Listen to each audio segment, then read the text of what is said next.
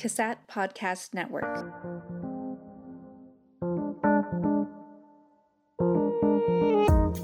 Hello and welcome to Season 4 of CASAT Conversations. I am your host, Heather Haslam. This season, we will explore the impact of trauma on those who work in human services. You'll hear from researchers, authors, and people with lived experience. We hope you enjoy today's conversation.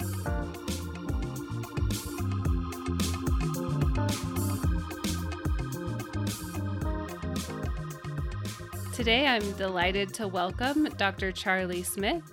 Charlie is the Regional Director at SAMHSA with the Department of Health and Human Services. Welcome, Charlie. So happy to have you here today. Thank you, Heather, and it's a pleasure to be with you. So as we get started, please share with us about yourself and all the good work that you do. So as Heather indicated, Charlie Smith, I serve as the Regional Director for the U.S. Department of Health and Human Services, Substance Abuse and Mental Health Services Administration. It's a big, long word. Everyone knows it as SAMHSA. And trust me, I will withhold doing the virtual cheer. But SAMHSA really stands up and serves as the nation's authority for mental health and substance abuse.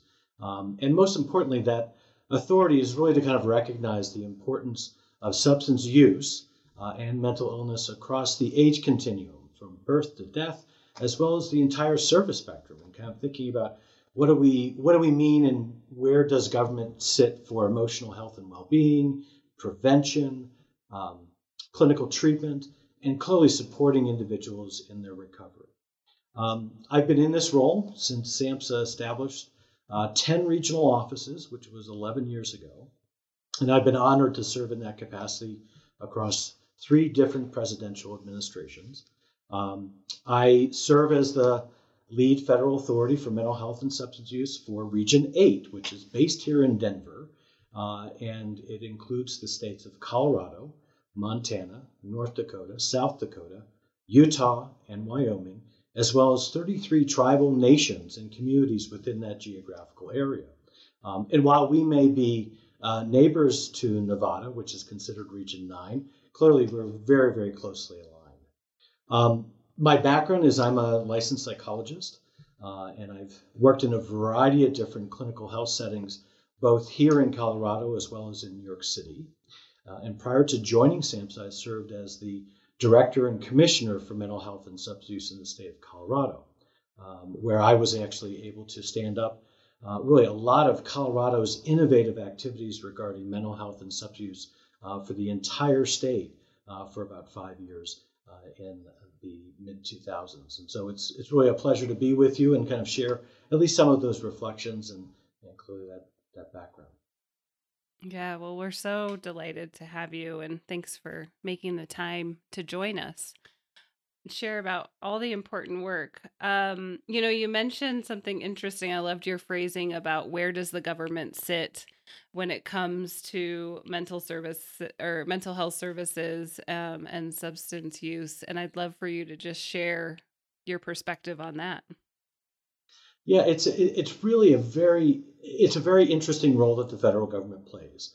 But I think you have to take a step back and actually look at it not from the government's perspective, but really from the individual, the family, the community that really experience and struggle with issues concerning chronic health illnesses such as mental health and addiction. And as a family member, as well as a parent of a child with severe anxiety, that system is really complex. To find good care, to believe in that care, to actually follow through on appointments, to understand when clinicians actually may change, what's your role of your primary care provider versus your special therapist that works with kids with anxiety. That in and of itself is anxiety producing and complex for a kid, for a family member, as well as the community. Where the government plays is actually in a lot of different areas to try to make that system as smooth and seamless as possible. Now, it may not immediately feel like government's on the side of the individual and family, but we really are. So part of it is making sure there's adequate funding. So there's good insurance. There's insurance that's covering issues concerning mental health and substance use. There is additional funding that can backfill some of the insurance, as well as making sure that there's good provider networks. There's enough providers, and they're skilled to provide high-level, high-quality clinical care for our family members, our loved ones. SAMHSA plays a critical role in setting and working with many of the policies that support Medicaid and Medicare, some of the work for veterans, many of the services that are provided through Indian Health Service, as well as establish some of the standards that really our healthcare system is trying to do a much better job at, particularly with mental health and substance use, which over the years, over the decades, has not been adequately seen as an equal partner with other physical healthcare conditions. And to be a part of that, I think the federal government, in this case SAMHSA, really helps carry the message that we need to treat mental health and substance use just like any other chronic health condition. And we're really seeing some of that change take place. Can you share with us some of those changes? Yeah, I think one of the things we're seeing is that there's a lot more coverage when it comes to substance use prevention, substance use treatment, and substance use recovery services for individuals who have Medicaid. We know that through the Healthcare Affordability Act, PPACA, otherwise known as Obamacare, that really made an initial change to give states an opportunity to expand their Medicaid to make sure that mental health and substance use were equally available to anybody who was receiving Medicaid. Now, not all states have done that, and that's clearly their prerogative. But I think that really demonstrates that we are now seeing in many states the importance about mental health and substance use that has to be delivered on by parity, and there must be equity within that system. We're seeing that there's a lot more providers available to actually deliver mental health and substance use care in our communities, through our community mental health centers, through our comprehensive substance use treatment programs. And we actually now are seeing many of our county public health agencies doing a lot of health promotion and literacy about what is mental health, addressing issues for older adults that may have struggles with regard to sadness and depression, and making sure that care is actually coming to their homes and or their nursing homes, wherever they may be living. Whereas 10, 20 years ago, earlier in my career, we had a real difficult time in actually growing those programs. So I do think that there's a major shift that's taking place. And we used to call it that individuals with mental health and substance use would struggle and be in the shadows. I think finally we're actually putting some light in those areas, and there are fewer shadows, but there's still a lot of work to do. Mm-hmm. And you also mentioned, you just talked about older adults, but you mentioned that you really work from a lifespan perspective. And so curious if you can shed some light on what are you seeing today as the needs in different areas of the lifespan? It's a big question. I'm sure you could. That it is a big question. It may require a completely different podcast to actually dive into it pretty deeply. But I think we've been struggling as a country, particularly in the last 3 years, a multitude of crises, if we look at it from a large-scale perspective. We've been struggling as a nation with a significant crisis regarding depression and suicide, and that's been really long-standing. We've been struggling with a significant crisis around opioids and drug overdose deaths, which really began to spike about 10 years ago, but we know that spike continues. As of last year, I think we lost over 100,000 individuals to drug overdoses in the U.S.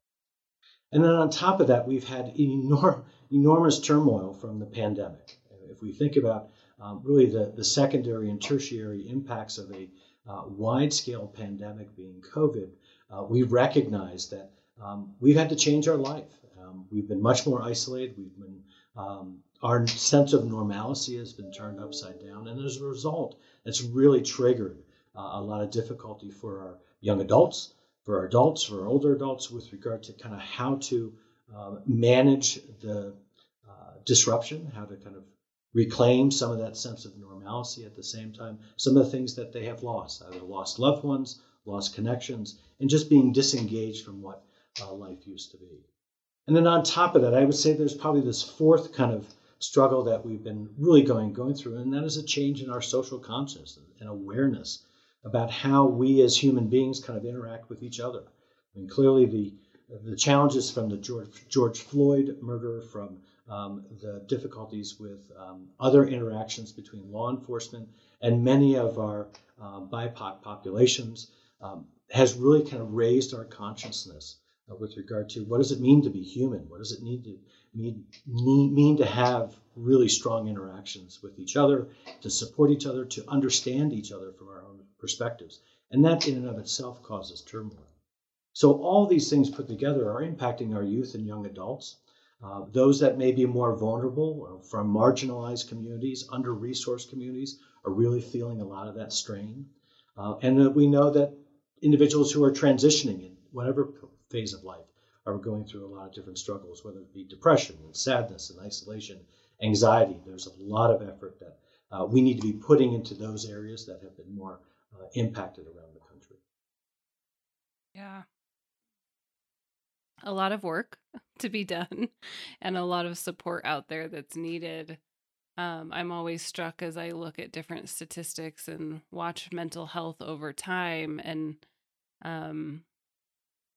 it doesn't seem like our mental health is getting better as a country. And I think you have good reason to actually have that perception. And in many cases, even in my position, not only in my current professional role, but also as a family member, and seeing how my children have actually kind of grown up and experienced their development and their changes in relationships and so forth, it does feel more tenuous. Yet at the same time, where I'm seeing is we have an opportunity. People are talking about mental health and substance use in ways that were never talked about when I was growing up. I frequently tell the story about when my children turned 13, they were asked by their pediatrician about their feelings, whether they were feeling depressed, whether they were feeling like they wanted to hurt themselves, whether they were smoking tobacco, drinking alcohol, using drugs, and having sex. Those are questions I was never asked, and probably until I was around 30. And just to kind of see that change and that acceptance about having those social dialogues, whether it's with a pediatrician or a family member or a leader within one's church or going to school, those dialogues are healthy. And I do think that is changing and allowing us, I think, as humans to talk more openly about that. And as a result, it feels like, wow, there is a lot of pain. But imagine if that pain didn't have an opportunity to be expressed. We would really not know how much pain is there and actually maybe contributing to it. And so I do think there's some healthy interaction that's taking place within our society, which is also causing us to be very forthright to make sure that we're building new systems and being more responsive, particularly for those who are struggling. And I know one of the things that we wanted to talk about is 988. And really that is an example of where the federal government really has been putting a lot of emphasis around crisis services and 988 as a way to provide people a easy, free, 24/7, 365 place to go, particularly if they don't have another place to go that's trusting. Yeah, and so these new systems, I think we think that 988 is new. I mean, that's kind of a common, I think, misperception that we've discussed. And so, but if you'll just share with us a little bit of the history of 988. Sure. So 988, if your listeners may not be immediately aware, is the new 3-digit number for the National Suicide and Crisis Lifeline. That lifeline is available throughout the country. It's 24/7, 365. You can call, you can text, and you can chat to 988 Lifeline and actually get connected to a crisis counselor anywhere in the country, any time of the day. 988 is not new. Well, the 3-digit number is new. The actual system is not. So for about 16 years ago, the federal government, with great support by Congress, established the National Suicide Prevention Lifeline. And some of you may recall the number was 1-800-273-TALK or 8255. And I think that Logic, the musician Logic, a couple years ago at the Grammys actually performed a song, 1-800-273-8255. But that National Suicide Prevention Lifeline was the first, again, 16 years ago, to provide that national place where people who were really struggling with wanting to hurt themselves and potentially commit suicide had a place to go. One of the things that we relied on that system for a long time. SAMHSA, my agency, was the one that actually is responsible for that system. And one of the things that we realized about 4 or 5 years ago is that system, the demand on that system was increasing substantially. And some of the things that I was talking about earlier actually contributed to that increase. But a system designed 16 years ago was designed to handle around 40,000 calls a year. 2 years ago, we handled 3.6 million calls, and that system had never been adjusted. And so when we think about just the demand and utility of that system to offer somebody a place to go, to be connected, particularly in their most distressing periods of life, to have a trained counselor to be available to them, to talk with them on the phone, and then hopefully get support and maybe even connected right into a system to make sure that they stay alive. The importance of that was substantial. And we had lots of evidence about how effective it was. Congress then made a decision that we need to think about really expanding the system. And about 3 years ago, there was a piece of legislation passed to form an expanded system with a 3-digit number, which would be a little bit easier to remember than 1-800. And so the number 988 was designated. And then this past July, so July of 2022, the 988 number went live. And by live, it means that it required all telecom companies to have 988 as part of their quick dialing system to directly go. Anybody calling or texting or chatting to 988 would go directly into the National Suicide and Crisis Lifeline system, which then would direct the caller to one of over 200 lifeline centers across the country, to include Puerto Rico, as well as Guam and many of our Pacific territories. And that system, even since July, has managed over 2.1 million calls, texts, and chat, which compared to a year ago, we're already seeing a significant greater use and demand on that system. But at the same time, our ability as a system to respond to those callers has gotten much more efficient and very, very quick. So we're actually responding to calls faster. Individuals are getting connected to people when they're in distress. And the fact that we expanded the Suicide Prevention Lifeline to be Suicide in Crisis means that it's a lifeline system available for anybody experiencing any type of distress, to include mental health and substance use and concerns about loved ones. It is available to anyone, anytime, anywhere. That's awesome, and really incredible, the amount of lives served since July. That's incredible, 2.1 million. And I'm curious with that, like, what changes have you seen, or how have you seen the implementation of 988 help to address the mental health crises we're seeing here? Well, I think probably the most important thing, it really is giving individuals another place to go. And in some cases, a place to go. We know that there are not enough clinicians, there are not enough counselors, there are not enough clinics and even hospitals for people to go when they're really struggling. And in some cases, when we're struggling, we may not need that level of care, but we just need someone to talk with. And having that trusted friend or family member or somebody that we rely on not being available, who can we go to in our most precious and intense times of need? And having that 988 number gives us that place to go. And I think that it really offers the U.S. and everybody here that place to talk to somebody when we're in need. And so I think, if anything, it's not the only solution, but it gives us an opportunity to make sure that we're building a network where individuals in crisis have a place to go, but also having the opportunity to make sure that we do have enough clinicians and we're educating people to come in, enough clinics to support the people who are in need, supporting our schools and our faith-based organizations and our workplaces to make sure that they have the adequate capacity and resources to support individuals in those systems. And in many ways to kind of even hopefully at some point reduce the reliance on 988, but still knowing that is a tremendously important backbone, just how we think about 911 as a backbone for somebody experiencing a physical health crisis or a public safety crisis.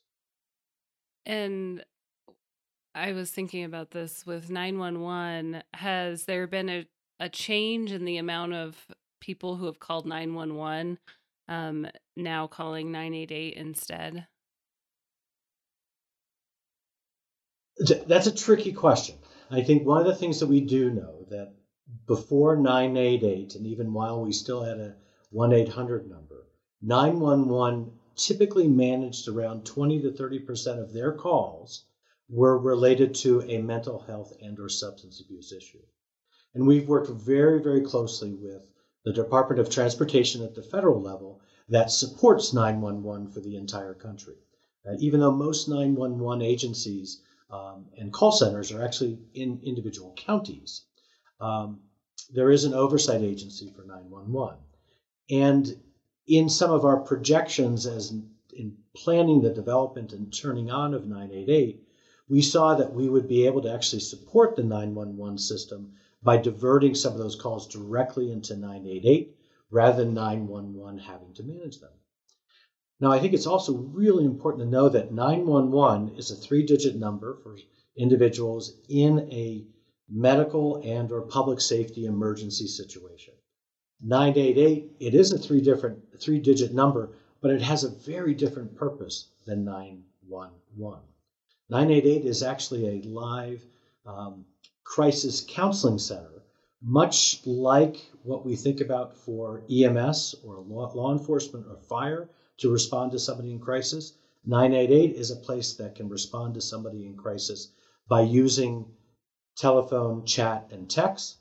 And should somebody call 988 and require emergency medical on-site services, the 988 team would coordinate with 911 to get those resources to that individual to make sure that their life and safety is responded to immediately. So there are some differences between 988 and 911. 911 has seen some different flow of calls coming in because of the growth of 988, and it is balancing the system.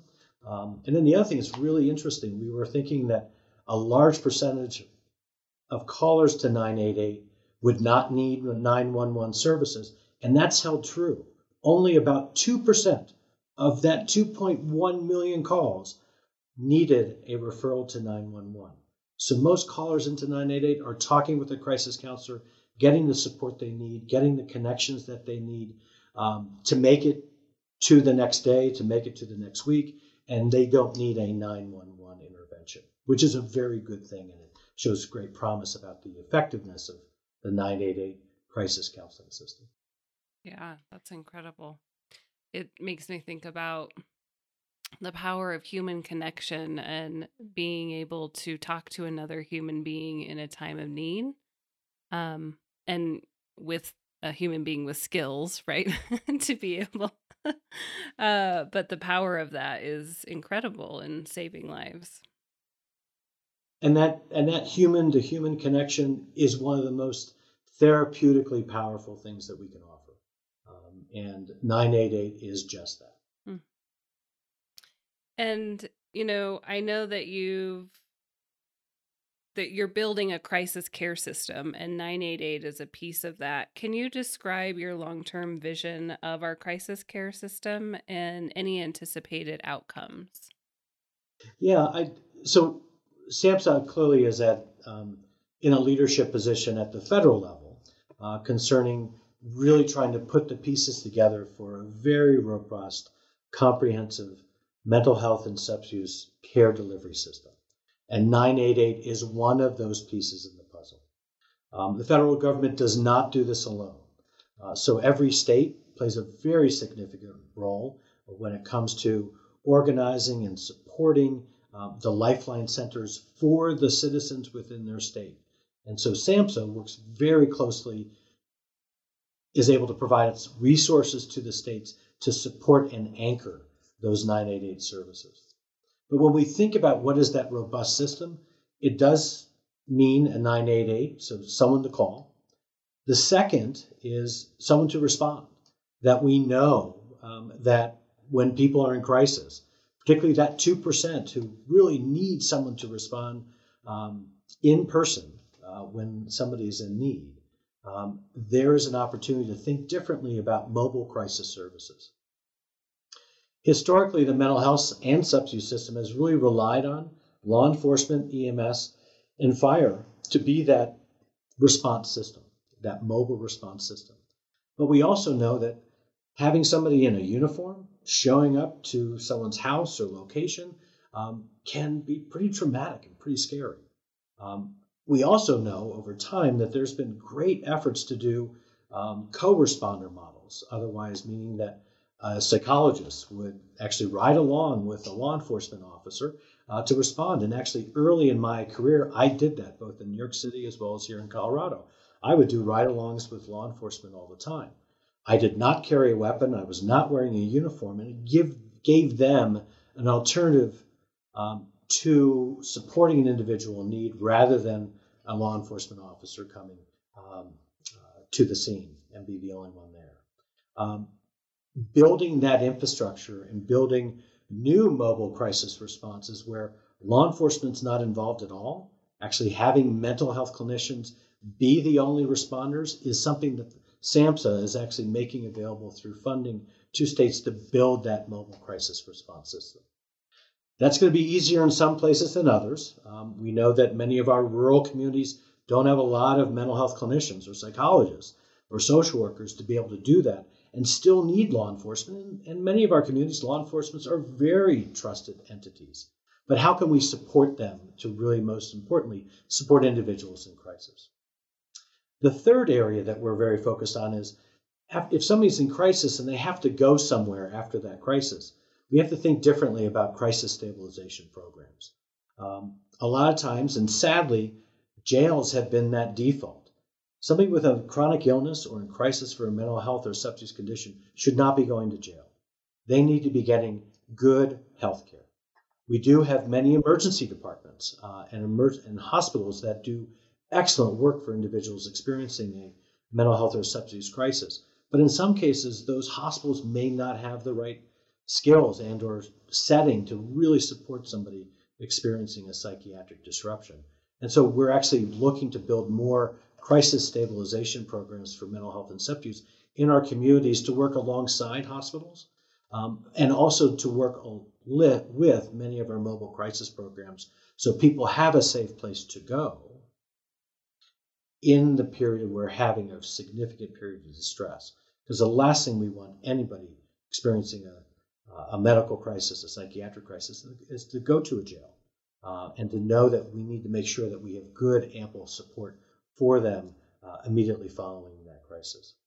And then the other two pieces I would really emphasize is we'd have to be doing a lot more with regard to putting funding and resources into prevention. How do we support our communities before a crisis even happens? And SAMHSA, along with many other federal agencies, are really creating a groundswell, a lot of groundwork to focus on emotional health and well-being, to identify some of those social impacts on our health and well-being, to include stable housing and having access to economic development, having food on the table, having safe places to go and being connected to the community. And the other piece is making sure at the back end that we have a strong therapeutic clinical system for those people who are struggling with chronic illnesses, that they get the treatment that they need. And in some cases, be identified early and then being able to be supported through that care rather than experience a crisis or a disruption of that care that can lead to a crisis. So if we think about all these different structures, and again, it's really complicated, we know that 988 serves as a foundation. It's alongside mobile crisis, a strong crisis stabilization system, and then a larger network to include health promotion and prevention, good clinical care, and clearly supporting individuals who are in recovery from a chronic illness. That's awesome. I'm so glad you brought up prevention. I come from public health, gerontology background, human development and family studies background. And in our world, in our medical model, when we talk about health, we're usually talking about illness. And there's this continuum of mental health and mental health needs. And we don't tend to focus on what can I do preventatively with the food that I'm eating, the amount of sleep that I'm getting, that stable housing piece, even just all the lifestyle pieces that go into it.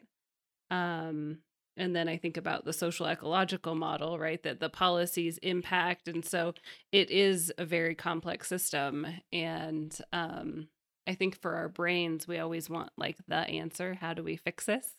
But it's never that easy, I find. And we also seem to be a society that expects that fix to happen immediately. And I think that is also a hard reality when, some of the illnesses and some of the disorders that we struggle with, whether it's psychiatric and or physical, take time. And for us as to be patient, to be humble, to kind of understand all the different kind of impacts to how we are feeling and how we are doing is important, that we actually support the entire person. And so much of actually where I come from and from philosophically is also where SAMHSA stands. So we have to be thinking about the whole person and seeing that whole person from their background, their culture, their ideology, their perspective on life, but also how does their environment and all those things impact what does it mean to be healthy and how to achieve a healthy lifestyle. And all of those things are connected. Yeah, I think about it as a ripple effect. You make one change and there's a ripple effect, either positively or negatively, really, for our physical and mental health. The vast majority of our listeners are human services providers or behavioral health providers. And so from your perspective, what is most important for them to know and take away based on the work you do? Another really big question, honing in a little bit on kind of 988, because I think one of the things I think is really important to know that in this very kind of new environment of this new system and how do we kind of elevate crisis care, I think probably most important for your audience to know is everybody has a role. Everybody has a role to actually support each other, to support themselves and the people around them, but understand that they have a great opportunity to kind of, with their knowledge and position, to be able to support individuals in need, to be able to understand where people can go for help. And in some cases, it may be that person's coming to you for help, but know that you are not alone, that there's a lot of kind of resources around you to support you. And I think it's kind of building that sense of community where you can kind of have your professional lifelines, but also to help that individual create their own personal lifelines when things get sticky or tough. And then also kind of really be an advocate. I think that we join these professions in either healthcare and or human services to really support humans. And this is an opportunity to be part of that larger network, to offer your perspective, to think differently, to help systems think differently about how to do a better job, and to really kind of understand where resources like 988 and the local lifeline centers are and how can somebody reach them. Where are the specialty care providers in mental health and or substance use? Who are those people that you can lean on for education and advancement in your own knowledge? And how can you be stronger in your position to connect with an individual, be present with them, and understand their experience of their illness? That takes time, that takes energy, but the ripple effect, to your point, is enormous. It gives that person on the receiving end a sense of being heard, of being included and connected, which in and of itself can be therapeutic. And you mentioned professional lifelines, and I'd love to hear how SAMHSA can be a professional lifeline. SAMHSA, a lot of our resources support professional development and training. So across the country, there are technical assistance centers, centers of excellence, focused on prevention for mental health and substance use, focused on addiction, and focused on mental health specifically, that exist in each of the 10 regions. And so here in Region 8, the University of Utah, the University of North Dakota, and the Western Interstate Commission on Higher Education work across those 3 centers of expertise, offering free training and classes and professional development and webinars and learning collaboratives on a whole host of different topics that are available to anybody, whether you're in the mental health and or substance use profession, or whether you're working in human services, social services, and education, and so forth. I believe in Nevada, University of Nevada, Reno, is one of those very critical centers of excellence regarding prevention, as well as actually work with Region 8 on the addiction side of professional development and training. In addition to all, and you can actually go to SAMHSA's website, www.samhsa.gov, and you can actually look up all the different training and education technical assistance centers that are available across the country, but also within your state and or region. SAMHSA also funds more targeted or specialized centers of excellence focused on youth and young adults. We even have one for 0 to 5-year-olds, specially designed for early childhood identification and support for family members for children showing very early signs of psychiatric disruption. And yes, you can identify early psychiatric disruption in the first couple years of life. We have centers of excellence for eating disorders and the LGBTQ plus community, and focusing on those that are peer specialists, working as peers and community health workers in the field of mental health and substance use. And again, a number of different areas that can be very effective to each of your listeners' work and intersection for professional development to kind of grow that lifeline, but also that kind of robust infrastructure that you have to be a stronger professional as well as person working with individuals with mental health and substance use. So we have a whole bunch of resources. And by the way, we're not the only federal agency that's doing this. So the National Institute of Health, the CDC, Health Resources and Services Administration, the Administration for Children and Families, all these other federal agencies are doing a lot of similar work to include mental health and substance use.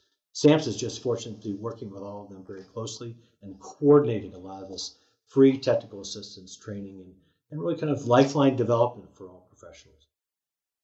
Yeah, and there's the saying, it takes a village, and that strikes true here, I think. And sometimes I've heard from behavioral health providers, it can feel overwhelming, the amount of work that needs to be done and the amount of people who need support. And yet there is this larger network that we're all a part of. Yeah, the network is huge. And as a clinician, it can feel very overwhelming. And I really resonate with the people you've interacted with and probably some of your listeners. The workforce is struggling. I mean, we are struggling. We don't have enough providers to actually meet demand. We are oftentimes feeling very burnt out, overused, stretched really, really thin. I was giving a talk a couple of years ago, really at the very beginning phases of the pandemic, and we were talking about how professional development, attending a webinar, attending classes, can actually, in some cases, be self-soothing and a little bit of a break from the normalcy of chaos, particularly in the workspace. It can be a healing experience, getting some additional training. And if you're able to kind of structurally kind of form that within your organization, again, that can help build some resiliency, developing, expanding that network, as well as your knowledge base. And if we are able to do that, we're oftentimes able to actually help our patients a lot better, help the people that we're working with a lot better. Now, there are some other things that have to change along with that. There's a lot of effort to kind of grow the workforce, really kind of leaning heavily into how community members, how peers with similar chronic illnesses can actually be joining the workforce from that peer perspective. But we have a lot of work to do there. Yeah. And, this season that we're wrapping up, you're actually our final episode is all about secondary traumatic stress and the impact of witnessing other people's trauma. And so I'm so glad you spoke to how even sometimes professional development can be a sense of retreat and a sense of healing for when you're feeling burnt out. I think that's a really important piece. And I guess I would be, maybe I might use a different word than retreat, because I think it's a bit of rejuvenation. Because I don't think we're giving up. I think if anything, we're trying to stay in the game and still be effective and present. That requires self-care. And we have to make sure that we're really constantly being attentive to our own personal needs and making sure that we are keeping ourselves, our family, our personal community as healthy for us and about us. Because that way, if we're doing that well, we'll be able to actually effectively care for others, support others, be responsive to others, even more importantly and effectively. I've talked with a couple of colleagues this week, and this phrase keeps coming up. It's coming up here too, which is interesting. It starts with you, right? As the clinician, to be grounded and healthy and well, it does start with each of us taking care of ourselves so that we can show up for others. Couldn't have said it better. Well, Charlie, as we wrap up today, is there anything else that you feel is important for our listeners? Well, I think get to know 988. If you're not familiar with 988, Google it, check it out. 988lifeline.org is the website, www.988lifeline.org. I think it's really important, and I didn't emphasize this earlier, as much as there's a lot of effort and infrastructure being built around that crisis service system. There's a lot of work that still has to be done to get the word out. I was actually talking with some colleagues in Alabama, the University of Alabama, Birmingham, earlier this week, and they hadn't heard of 988. And so one of the things actually we're interestingly doing in this region is focusing on getting information, materials, marketing information out about 988 to all of our college campuses and universities, where as a closed system, oftentimes they may not be as dialed into some of the things that may be happening in the larger community. But for all of you, think about how best to kind of capture what's happening around 988, making sure that becomes a resource for you in your work. I think the other piece is be attentive to where you may need additional information, literacy about mental health and substance use, in that no matter what field that you are working in, it's in that field. It's in the people that you're serving. There may be quiet struggles, there may be hidden struggles, but there may be issues concerning mental health and substance use, either within the folks that you're working with and or your colleagues or families, that your greater knowledge around that would be helpful. And then finally, just know that SAMHSA, as a federal agency with regional offices, are always available to kind of support you either with information, resources, and or support the work that you are doing. So while I'm here in Denver, which is not part of the Nevada region, you definitely have myself to reach out to, but your regional director for SAMHSA is based out of San Francisco. Her name is Captain Emily Williams. But Emily and myself and a number of the other colleagues are always here to support any of your listeners and any of your communities thinking about the entire healthcare spectrum, particularly around mental health and substance use. Well, thank you, Charlie. I can't wait to maybe have you back someday. There's several other things I'd love to talk with you about and to really hear about, since it is 988, the launch of it and the impact. I would imagine you're going to learn a lot over the next couple of years that we can learn from too. So I'd be happy to. And it's really been a pleasure, Heather, to kind of visit with you and talk about some of these really important things. And I'd be more than happy at any point in time to dive into some other kind of critical topics and most importantly, continue to champion the importance of everyone's health and wellness. So thank you very much. Thank you, Charlie.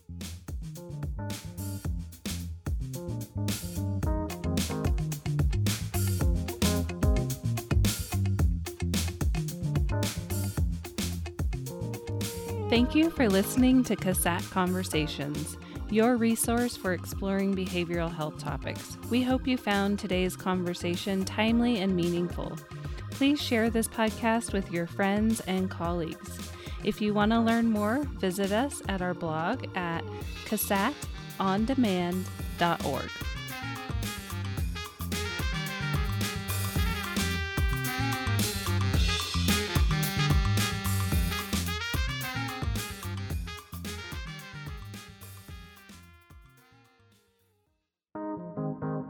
CASAT Podcast Network.